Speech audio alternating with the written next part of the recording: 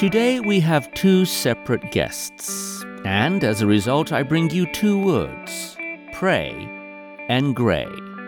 Prey spelled P-R-E-Y in the form of those who feel hunted, and grey in the form of that matter which rests beneath your cranium.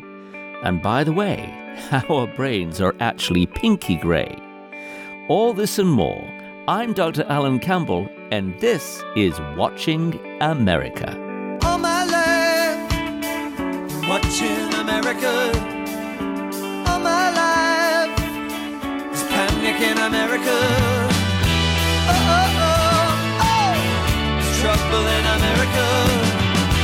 Oh, oh, oh, oh. From WHRV Norfolk, this is Watching America.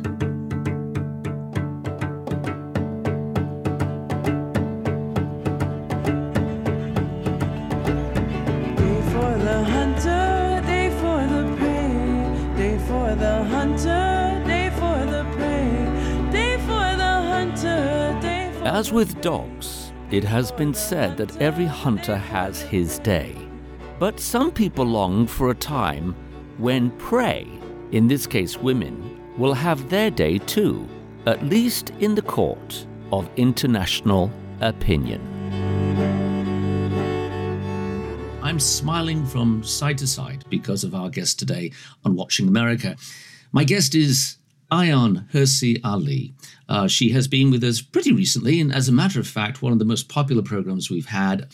Again, I am absolutely thrilled to have Ayaan Hirsi Ali, and in particular because of her new book. Her new book is entitled Prey. Well, that needs a little bit of explanation. It is spelled P-R-E-Y.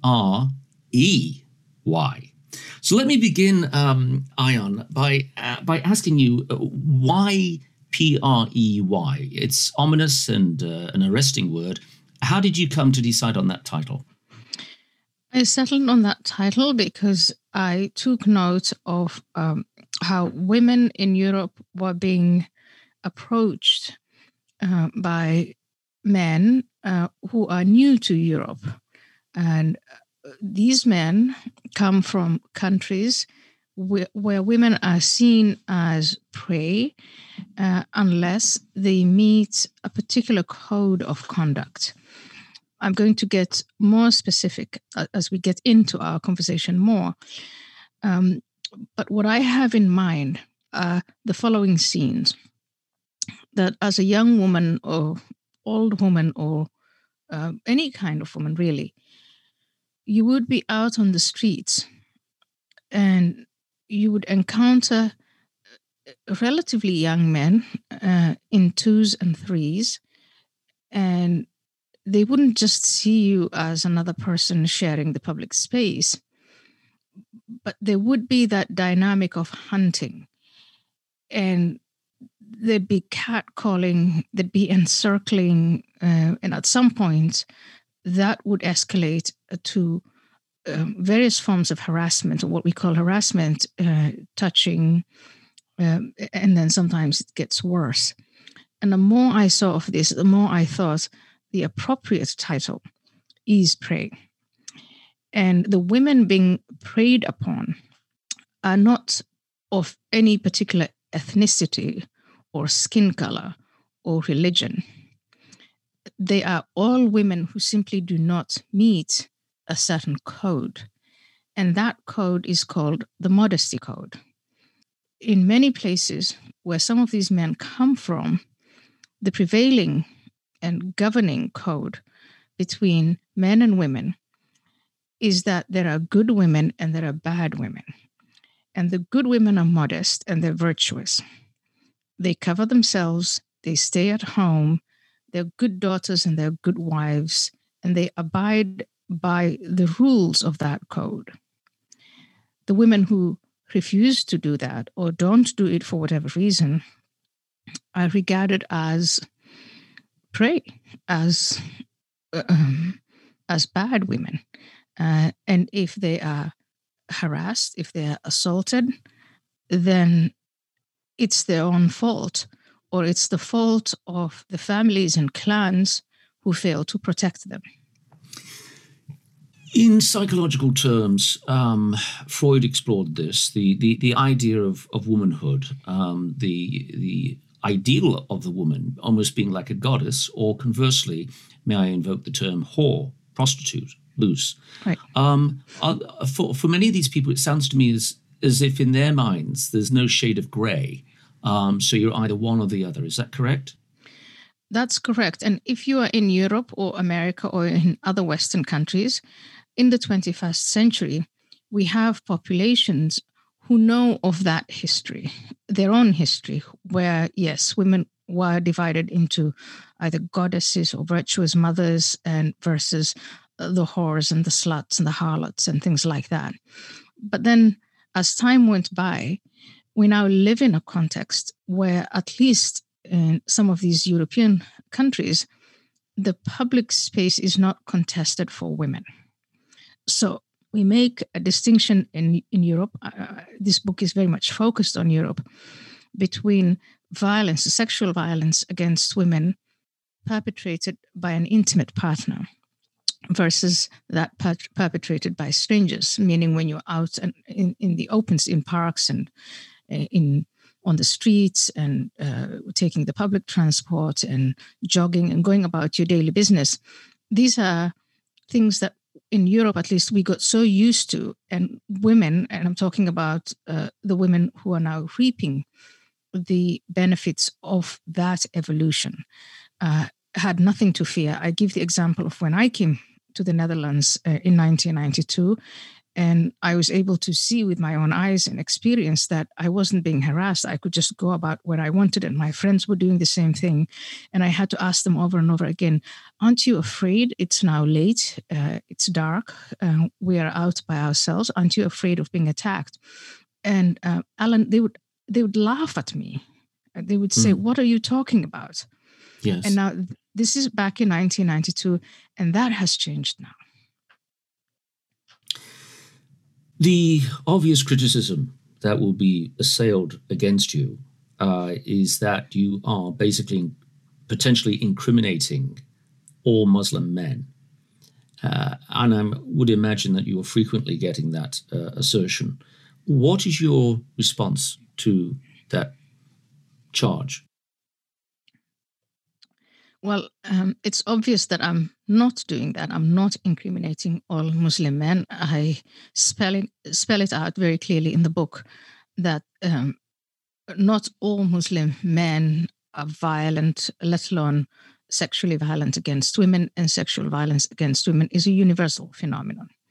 Mm-hmm. I spell it out in the book that, in fact, the worst offenders aren't even Muslim. And that if you look at these, organized crimes that trade in women and children, the worst offenders are not Muslim at all.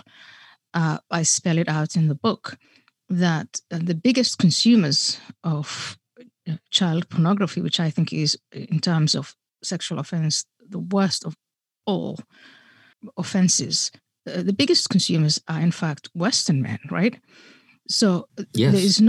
There's absolutely no need to sink into that knee-jerk, or if you describe a situation that is relatively new and that is escalating and that is leading to political problems and social cohesion problems on the streets of Europe, that the only response you can come up with is, oh, but you know what, don't raise these subjects because you're stigmatizing all Muslim men. That is an invitation to say, shut up. We don't want to talk about these problems. We need to look away. And I've been listening to this for at least the last 15 years.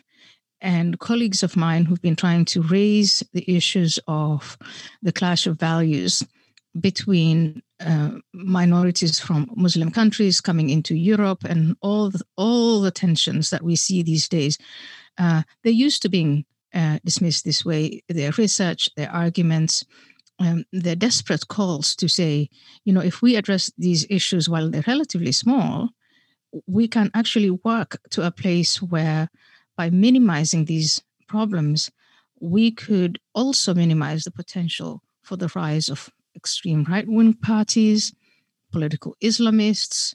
And in the book, I also touch on what we are going through, where adversaries like Russia are exploiting our own divisions to divide our societies, and all of these bad actors are getting an opportunity to exploit if you refuse to talk about these problems. Why do you suppose, Ion, that the issue of being potentially accused of being xenophobic can eclipse the welfare of so many persons? And I'm speaking also of children. I think of Britain with Rotherham, where there was, for those who don't know, it's a town in South Yorkshire in the north of England, where from the 1990s on, the authorities knew that children were routinely being picked up by taxi drivers and escorted to various locations to be abused and used. And nobody wanted to broach the subject or deal with it because it involved British Pakistani men.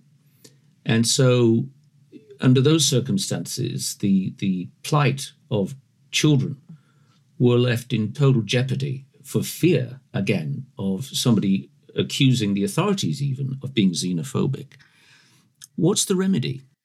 Well, the remedy is to expose these rings, in this case, of Pakistani origin, when they are organized and they're criminal and they're preying on young children.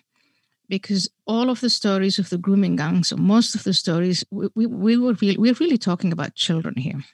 And not just any children, these children who are coming from families and neighborhoods that are socially challenged, low income. And in a sense, I think there's a class component to this. If the Pakistani men were grooming upper-class girls or middle-class girls, I think there would have been an uproar and no one would have cared whether they were called racist or not. So there's, I think, a class component to this issue. Again, it was also happening, by the way, to immigrant Muslim women, and much of my activism in the early years was devoted to exposing what was happening inside the homes of many, many Muslim households, where girls were being forced into marriages that they didn't want. They were being abducted and taken to the countries of origin of their parents and forced to marry people they didn't want to marry. We saw and see the phenomenon of female genital mutilation in every country where there is a significant population from countries where that is the norm. And several of the political leadership ignored these problems. If I may interject just for a moment, I have not at the start of the program alluded to the fact, I did on our first program together, but for you, the idea of female genital mutilation is not abstract, it's very real.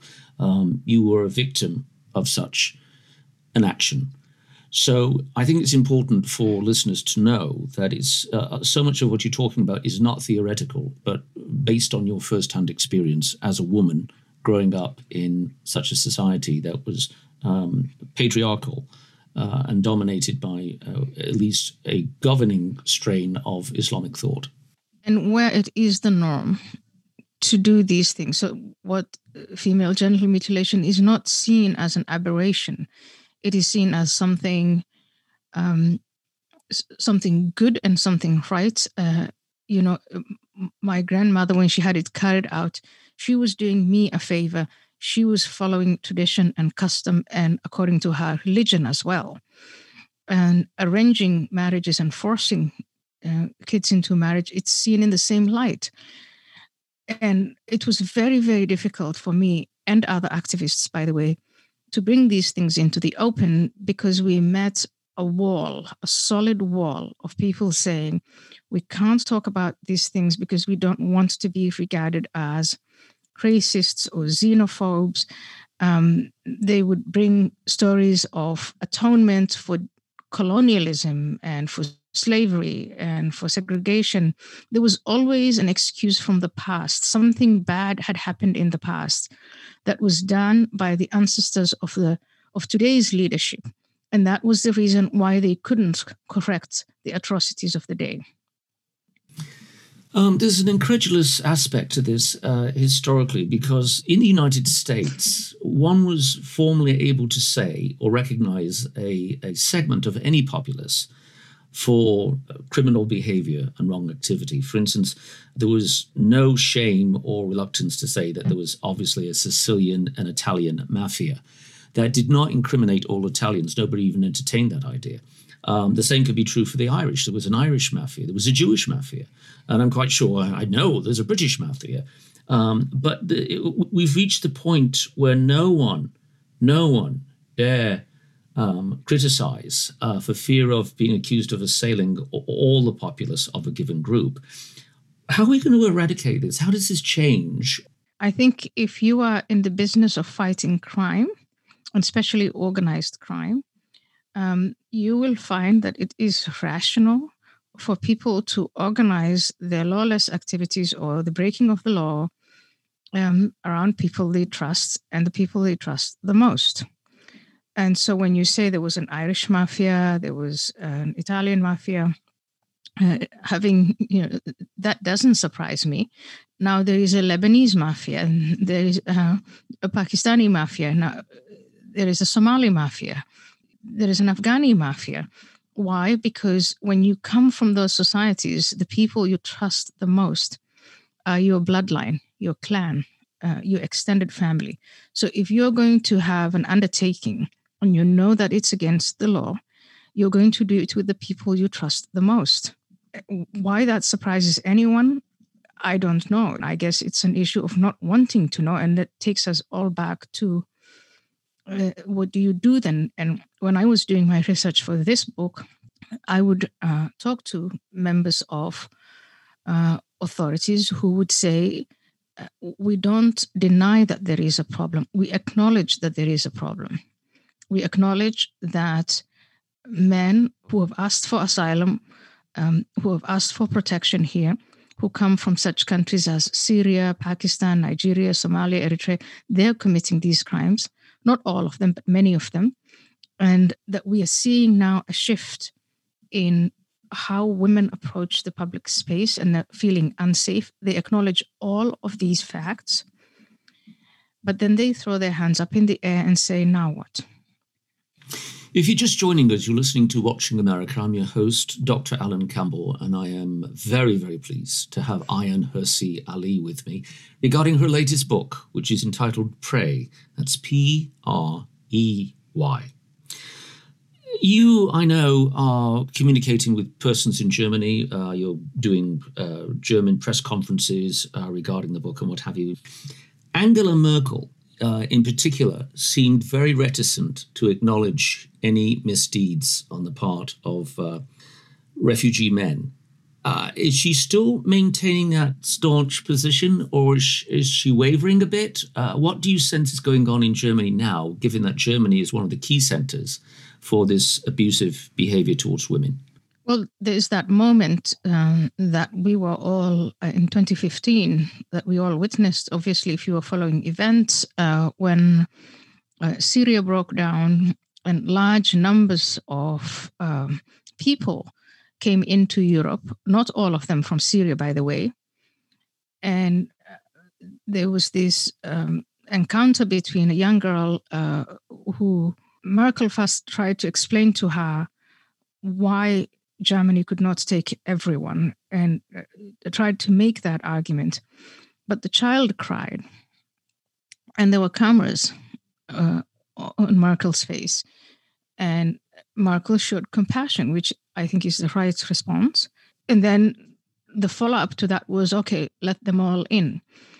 And again, when I was in Germany talking to Germans about that moment, everybody acknowledged and admired Merkel for that show of compassion.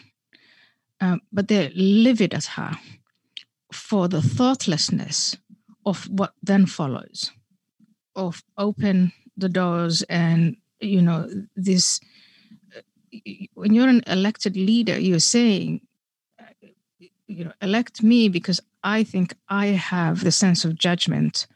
I can make these trade-offs. I can display the sense of compassion, but I can also conduct an orderly immigration process, and that never happened. And the more people I spoke to, some of them in her government, many of them her own voters, others voters of the center-left SDP, they were all saying it was a thoughtless act that not only destabilized German politics, but all across Europe. The tensions between the Eastern European countries and the Northern European countries, they say, was heightened. These tensions were there, but they were heightened by that moment. And that was thoughtless, and it set everything back. And interestingly, it didn't help the immigrants at all. It created a situation where more and more people who might have considered options in Syria and other places thought, well, I'm going to drop everything now, not consider any other options, and head toward Germany and Europe. And so the consequence of that act of compassion and the consequences later on were largely more negative than positive. And if you're a responsible leader, I think you would come out and say, I made a mistake. I haven't had her say that. Multiculturalism, you say in your book, has become sacrosanct, and you go back to the history of workers' programs available for Germany because they needed to rebuild their nation. And the assumption is that many of these people from abroad would go back to their home countries after making a fair amount of money, which didn't happen. Family members came and increased the populace.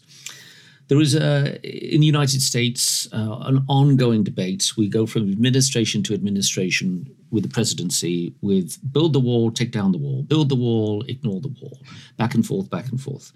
At what point is it reasonable to say that immigration should have limits? I mean, what I say by limits is as far as qualifications for coming. When I came to the United States, I had to have a green card.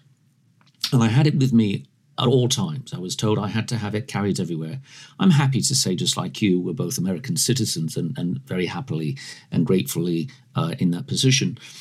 But I do think that it's confusing because we are saying to some persons, you can just cross the border, come in, no problem. And yet others must carry a card around with them at all times.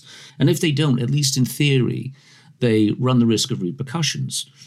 There is a schism and an illogic about how we view immigration.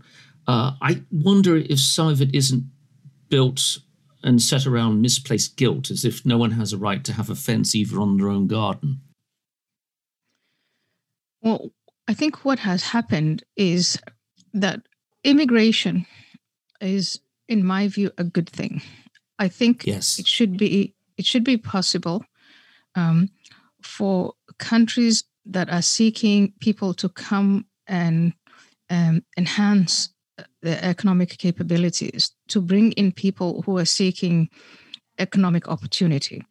That is a win-win situation, and it's happened and has been happening all the time, and it's the best thing ever.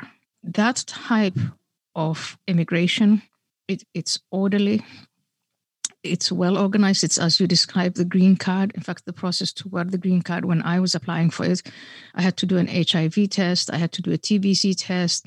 There's a great deal of selection and thought that goes into it. But I also had to prove that when I came into the United States, that I wasn't going to depend on welfare, on the taxpayer. So that type of immigration is fantastic. But what has happened lately is that instead of having that type of conversation, we're having a symbolic one where, for various reasons, sometimes because of special interests, sometimes because of ideological interest, the rational conversation is shut down. And anybody who tries to reopen that is demonized as xenophobic and racist, and so on. And the special interest groups, they moralize, they virtue signal, because they don't want that to stop. But what gets ignored is that, in fact, these large movement of people that we are seeing has nothing to do with immigration. The real story in Africa, in the Middle East, in South Asia, The real story is that some of these nation states are actually either completely broken down or they're breaking down. They have very young populations. Transport is cheap. We have now a means of communication where a relative in Canada or the US or England can say to a relative in India or Pakistan or God knows where and say, just drop everything and come and join us. And there's this smuggler that you can call and I will send you the money through remittances. And so then there's this kind of contagion where instead of having people work on developing their own economies and their own countries, and I think there is a responsibility for the rich countries to help the poor countries. I'm that kind of person. And I say that help is self-interest, rightly understood. Those are the sorts of conversations we should be having.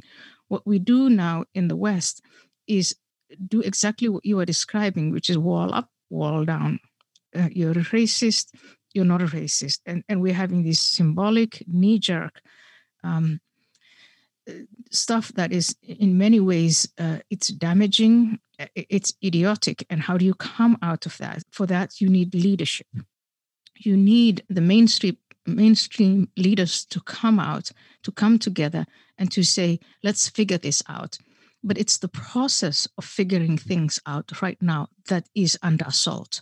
The people who make these attempts, they're the ones who get, kicked out of political parties, newsrooms, universities. And that's not an external problem. It's not the Islamists who are doing this to us or the Russians or the Chinese. They may exploit that situation, but we're doing it to ourselves. This is Watching America. My guest is Ayaan Hirsi Ali. Her latest book is Prey. That's Prey, as in the object of a predator. I want to ask you about the process of writing this book. For many writers, and I'm quite sure this has applied to you, there are moments of self-awareness when you just write a phrase or you write a line, and in some instances, perhaps moved emotionally, where you say to yourself, this is the key reason I'm writing this. Did you have a moment like that? And what was the section? Well, the moments I had were actually the opposite. And for months and months, I was looking for reasons not to write the book. Why is that? That's interesting. Well, I thought, I've made enough enemies. I shouldn't be the one. I'm not in Europe anymore. I shouldn't be writing about this. And then, how it is when you're writing a book, you start soliciting more research, more stories, interviews. I would do an interview. I'd be outraged. I would think, yes, I have to go on. I've got to do this. I've got to do it for Nicola. One of the girls I've interviewed in the book who describes her daily life to me. I get very outraged by that. I think I've got to do it. And then I think I wake up in the morning. I think, no. Somebody like Nicola should do it. And then I would start looking for someone like that and say, why don't you do it? And they would talk to me about all their fears and the consequences for them. And on it went, this struggle. I talked to my husband about it. I talked to my friends about this. And I think ultimately we decided, and this is a collective family decision, yes. It's very clear in reading your book, Ayaan, that your intention is not to primarily condemn, but to preserve and save. There's a distinct difference in motivation here. One senses that there's no glee or delight in you bringing to light the matters that are occurring in Europe against women, nor in North America, presumably. Not at all. Let me ask you about one other thing. Let me tell you this, Alan. There's nothing in that book to delight in. The victims and what happens to them it's just the kind of tragedy that sends you straight into depression. There's nothing, no delight to take in that young men who are fleeing civil war and poverty are themselves engaging. They've been hurt. They have been subjected to all sorts of humiliations. They have gone through this terrible journey to get to their destinations, their countries of their destination countries. And there is absolutely no delight to take in them having to be sent to trial, to be prosecuted, to be imprisoned because they have committed injustices against other human beings. There's nothing to take delight in. But when I spoke to some of the other immigrants, and you'll see those names in the book, immigrants like myself, we made our way to different parts of Europe and the West, and we were able to build lives for ourselves that are rewarding. And so ultimately, I would say the one thing that kept me moving and keeps me moving is it's gratitude. I'm just so grateful. I was so grateful to the Dutch for everything that they had done for me. And allow me to interject that you were a member of their parliament. Not everyone in the audience will know that, so I bring it to their attention. Continue, please. Yeah. So when I came to Holland, and again, I described those scenes where the streets, the public transport, the apartment galleries, I remember just marveling all the time at how safe I felt. And if only we could keep things, if we could preserve that safety, that sense that as a woman, as a girl, as a child, regardless of what happens behind closed doors, but if you are outside, you are safe. If we could maintain that, if we could preserve that and extend it to other countries and other societies, that would be awesome. But let's just preserve at this point what we have. That's what kept me going. Ayaan Hirsi Ali, your voice is so important. And when we hear it in particular on this program, we are delighted. Thank you for being a part of Watching America today. Her latest book is entitled Prey. That's Prey. And again, I can't thank you enough. Blessings to you. And I hope that with your next work, yet again, you'll join us, because we certainly will look forward to it. Alan, thank you so very much for all of those kind words. Thank you for what you do, and a wonderful conversation yet again. Maybe I think too much, oh, maybe I think too much. Maybe I think too much, oh, maybe I think too much. Maybe I think too much, eh? Maybe I think too much. Maybe I think too much. Now we turn our attention to some other thoughts. Thoughts about thinking itself. Is it possible to think too much? What would we do if we were told not to think? What would it be like? Well, my next guest can tell us. In January 2018, while chaperoning her daughter's school ice skating trip, a careening third-grade boy knocked over my guest today. He knocked her off her feet, causing Dr. Craig to come crashing down on her skull against the rather unforgiving ice.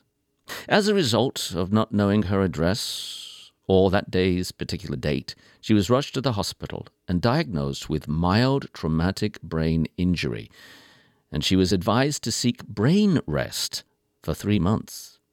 In other words, she was to refrain from reading, writing, considering, evaluating, assessing, and analyzing everything for 90 days. Now, that would be difficult for most, but certainly no less so for a professor of philosophy. From Plato to Descartes, Dr. Craig found herself reconsidering dualism, the concept that the mind and body are essentially separate entities. It was Descartes who told us, cogito ergo sum, I think, therefore I am. Well, suppose you think less. Are you less? And are you perhaps in some way no more?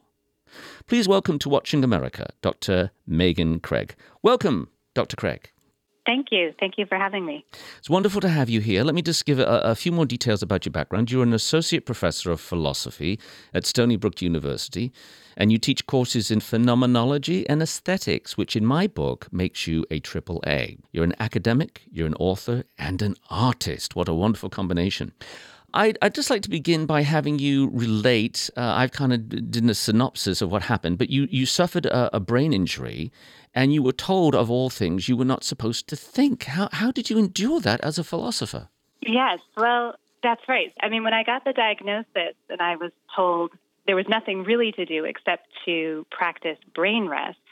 It was really the first time that I'd heard that phrase, and I knew the next question coming was going to be something about what do you do or how do you make a living? And the whole situation just struck me as so absurd in that moment. And that was really the beginning point of negotiating what it means to be on brain rest and how to think about your brain and resting your brain while also trying to follow these doctor's orders to stop thinking any strenuous thoughts whatsoever and just rest. Did it scare you when you could not recall the day and you could not recall your address immediately after the accident? It did. So, I think that for many people, the symptoms of a concussion appear somewhat gradually. It's not an all-at-once realization. And for me, and I think this is true of lots of people, the immediate impulse is just to try to get up. The impact is so jarring, and it's such a bizarre kind of feeling to hit your head in that way. There must be some kind of survival instinct to just get up.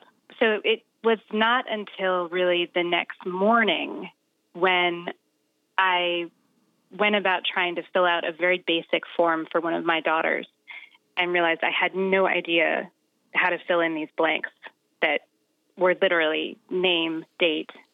I just had this sense that something was so deeply wrong and that I wasn't the agent who I took myself to be. A female friend of mine has studied philosophy both in the United States and abroad, and I know that she went on to face brain surgery. And I can only think of a few greater demands placed on anybody for bravery than to have one's sense of self assaulted by the idea of having to have brain surgery when you are a philosopher and given to thinking. So, Dr. Craig, you know how thought and the ability to think is inextricably connected to one's sense of identity. How did you handle the loss of sense of identity? Well, so much of my work in philosophy, and particularly in phenomenology, has been around topics of embodiment. I think that I, as a philosopher and kind of aware of the degree to which I am asked to be a thinking, articulate, speaking person professionally all the time, I spend a lot of that time thinking about the body.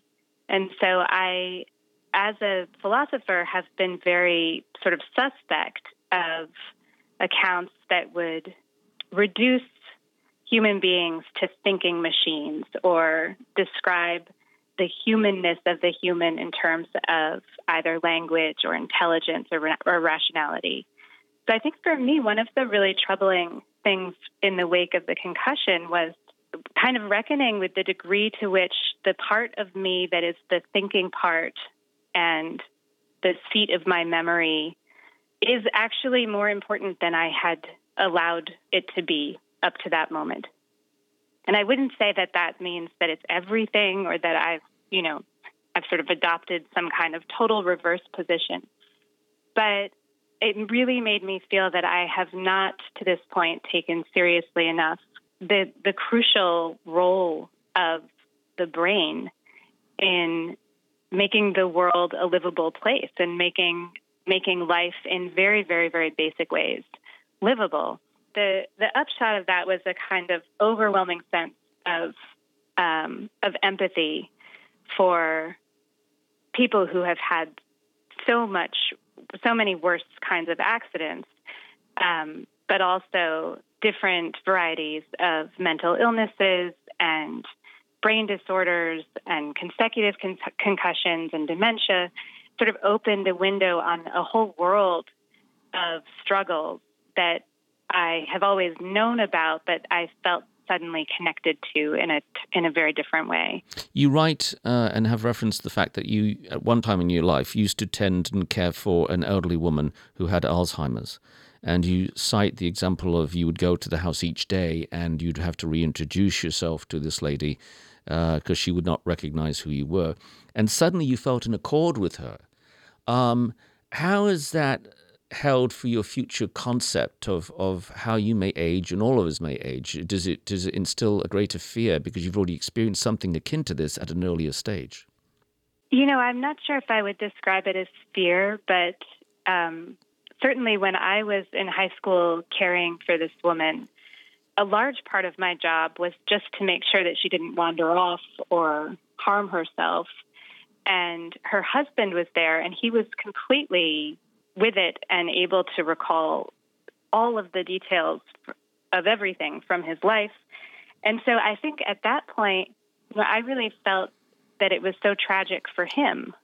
So a sort of shift in me now is thinking back on that experience and realizing, that even though she couldn't really express the breadth of her own situation or her feelings about her situation, that there is something so painful in that kind of loss of memory for the person who is losing it, and the kind of isolation of not being able to connect or to speak about things that you love. That's the part of it that, it makes, again, it's not really fear with respect to my future self, but gives a greater sense of urgency to the self I am now who has access to those memories still. Let's go back to day 2, day 3, day 4, etc., moving along with your recovery. When you were told to basically take a brain rest and you got over the humorous idea of the concept, which was, quite extraordinary. One doesn't normally get told to take a brain rest. Were you able to do it, and by what means were you, as much as possible, able to employ a dedication of some sort, at least initially, to that goal? I found it so difficult. I mean, I think I was successful on the technology front, so really not using the computer, not looking at my phone, and that was valuable just in and of itself as a practice and has changed how I relate to those devices, I think, forever going forward. But the reading and the thinking and just all of the various kinds of brain functioning that needs to happen in order to get 2 kids out the door in the morning and drive a car. I mean, I just constantly felt that I was really failing at this exercise. I think one thing that's so tricky about it is that the more you fret about it, or the more you try to analyze whether it's going well or not, the more you feel the recovery extending, like this kind of spool unraveling in front of you. Was there any just recreational things? I mean, if and I don't mean this with judgment, but if I want to exercise in mindlessness, all I have to do is stay up late and watch a knife infomercial, where they sell these like multiple knife kits, and you've got the samurai, you've got the, and I just go into orbit, and it's just movement. Like Gore Vidal used to talk about television being moving wallpaper, where you can have that experience sometimes with watching infomercials. Did you do anything like that? I mean, did you just play with a ball of yarn or something? Well, so a little bit. I just had these excruciating headaches, especially if I tried to watch anything on a screen or if I tried to read. And I think that was related to the fact that something about my vision was just not quite aligned. So there was just a lot of effort to get words and pictures to be still enough to be able to deal with them. However, like you said, I am an artist, and in the same time period, I had an exhibition that was coming up that was meant to be an exhibition of painting, and I found it physically impossible to paint in this time period. So I actually turned to sewing and made a body of sewn work for that exhibition. And the sewing was, I think, the kind of thing you're describing, of sort of meditative mindlessness that really didn't require very much physical movement. And once I had started, I could basically continue without having to focus in the same way I would need to for painting. Dr. Craig, you really have expertise in the realm in particular of a particular branch of philosophy that addresses, as you've mentioned, phenomenology. Phenomenology is essentially how one perceives reality in relation to self and objects and other things. So one thinks of Edmund Husserl and Hegel and Heidegger, if I remember correctly.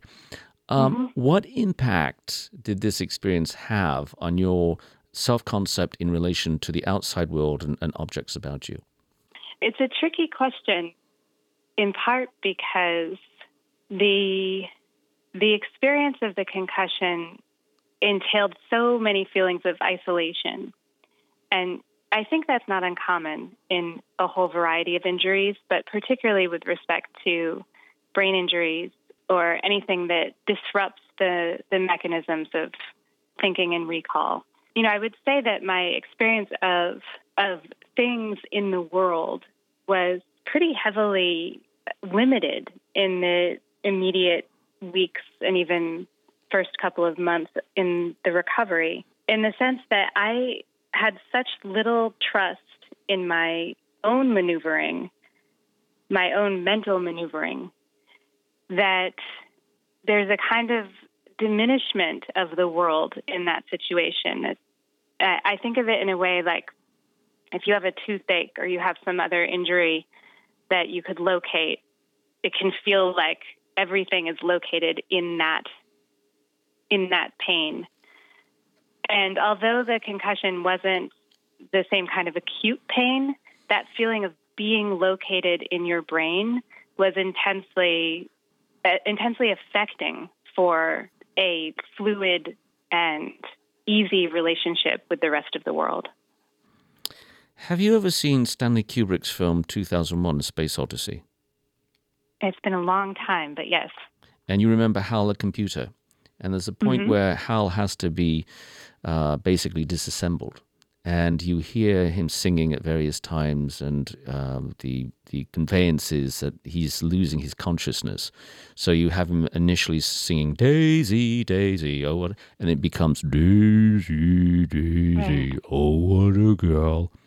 Did you feel anything similar to that? I mean, I've spoken at the outset about feeling alien to oneself. Did you experience that, and with that, perhaps have even a fascination with it? Yeah, that's such a poignant set of scenes. I think, yes, in some ways. You know, I think that one of the things that stood out for me and that I have hence thought a lot about is the phenomenon of forgetting. So we forget things all the time. You forget your keys, or you forget somebody's name, or I'll be looking for something in a text and I forget what page it's on. But I was having very different experiences of forgetting right after the concussion, which were not kind of a lack of recall, like there's something there and I can't find it, but it was like encountering a real blind spot where you've sort of gone off a cliff. There's nothing there where you thought there was something. So, I mean, that's the way that I sort of think of that experience of distortion. Like you're just singing along and then suddenly there's this space of distortion. And that happened frequently at first and much less frequently over time. Having those repeated experiences really made me question the kind of machinery of my thinking in a way that I hadn't done before. And, you know, not only feel a kind of respect for it that it's working at all, but also that intimation that things really could have gone differently, or it could still in the future go differently, that those blacked out areas or blind spots could grow or could take over. I think this is part of what was distressing, is that I am so much more in need of those connections to all of those things, all of those words and memories and places. And it's like a whole rooted network of associations that you don't really need to dwell on so long as they're in place. And as soon as they're not, the realization that you are so much more all of those things than you thought is kind of very destabilizing. If you're just joining us, you're listening to Watching America. I'm your host, Alan Campbell, and I have the great privilege of speaking with Dr. Megan Craig. And she is the writer of a work called A Philosopher on Brain Rest, and we are examining just that. She had an injury, a head injury, where she was told by physicians that she had to take a brain rest, a very tall and difficult order for somebody whose occupation is directly related to thinking extensively and deeply. I'm going to ask a question. I don't mean it in the popular sense. I think you'll understand exactly how I mean it. I'm going to ask you about yourself. After this experience, who is Dr. Megan Craig? Are you mind, spirit, body, a combination? And obviously I don't mean that you're a mother and a spouse, etc. Who have you, if you have arrived at, who is your sense of self? Who is Dr. Megan Craig? Well, I guess the short answer is I really don't know, and I know less than I thought I knew before. I love that and answer. Maybe that's the basis of Socratic wisdom right there. Yes, well said. Honest. I love that, the candor. Well, what have you learned? Let's conclude with that. What is the key thing that you have learned about yourself and perhaps even others through this experience? Well, there's a very practical and benign takeaway, which is that we should all be wearing helmets when we're ice skating. But I think this experience has taught me about a form of vulnerability that I think it's very important to talk about and to encourage dialogue about, because when anybody suffers an injury, and especially an injury that's not visible from the outside, there is a tendency to think of recovery as something that moves from point A to point B, or, even visibly moves from the moment of having a scrape or a cut or a cast to the moment when that's no longer present. But I think this whole experience has underscored for me how crucial it is that we talk about our vulnerabilities together, that we're honest about them, and that we make room for all different kinds of recovery, even recoveries that doesn't reconcile in something like full recovery. Because there's a lot of people walking around with all kinds of injury, and we never know the depth of it. We never know what that really means. I've been speaking with Dr. Megan Craig. She is the writer of a work entitled A Philosopher on Brain Rest, which is the account of her sustaining a head injury and thereby being told by physicians that she was not to think and indeed take just that, a brain rest. Not an easy thing to do when your basic core for work is reading, writing, considering, evaluating, assessing, and analyzing practically everything. I had asked her, not in a literal term, but a self-awareness term, if she knew who she was. And she very candidly and honestly, and I think most of us would perhaps concur in our own experience, she said, not really. Well, this I do know, Dr. Craig. You're a precious voice, a candid voice, and a great guest, and you have honored us with your time, and I thank you so very much. Thank you. It's been so nice to talk with you. Take care and God bless. Bye-bye. Oh no, I bumped my head. Oh no, I bumped my head. It really hurts. I bumped my head. Oh no, You've been listening to Watching America. Our theme music is provided by Razorlight. Our recording engineer is Todd Washburn. Our assistant producer, Jordan Christie. Gina Gamboni is our senior producer. Chuck Dowd is our executive producer. And Heather Mazzoni is chief of content. Bert Schmidt is our CEO. I'm Watching America's creator and host, Dr. Alan Campbell. Until next time, take care and blessings. Watching America is a production of WHRV Public Media in Norfolk, Virginia.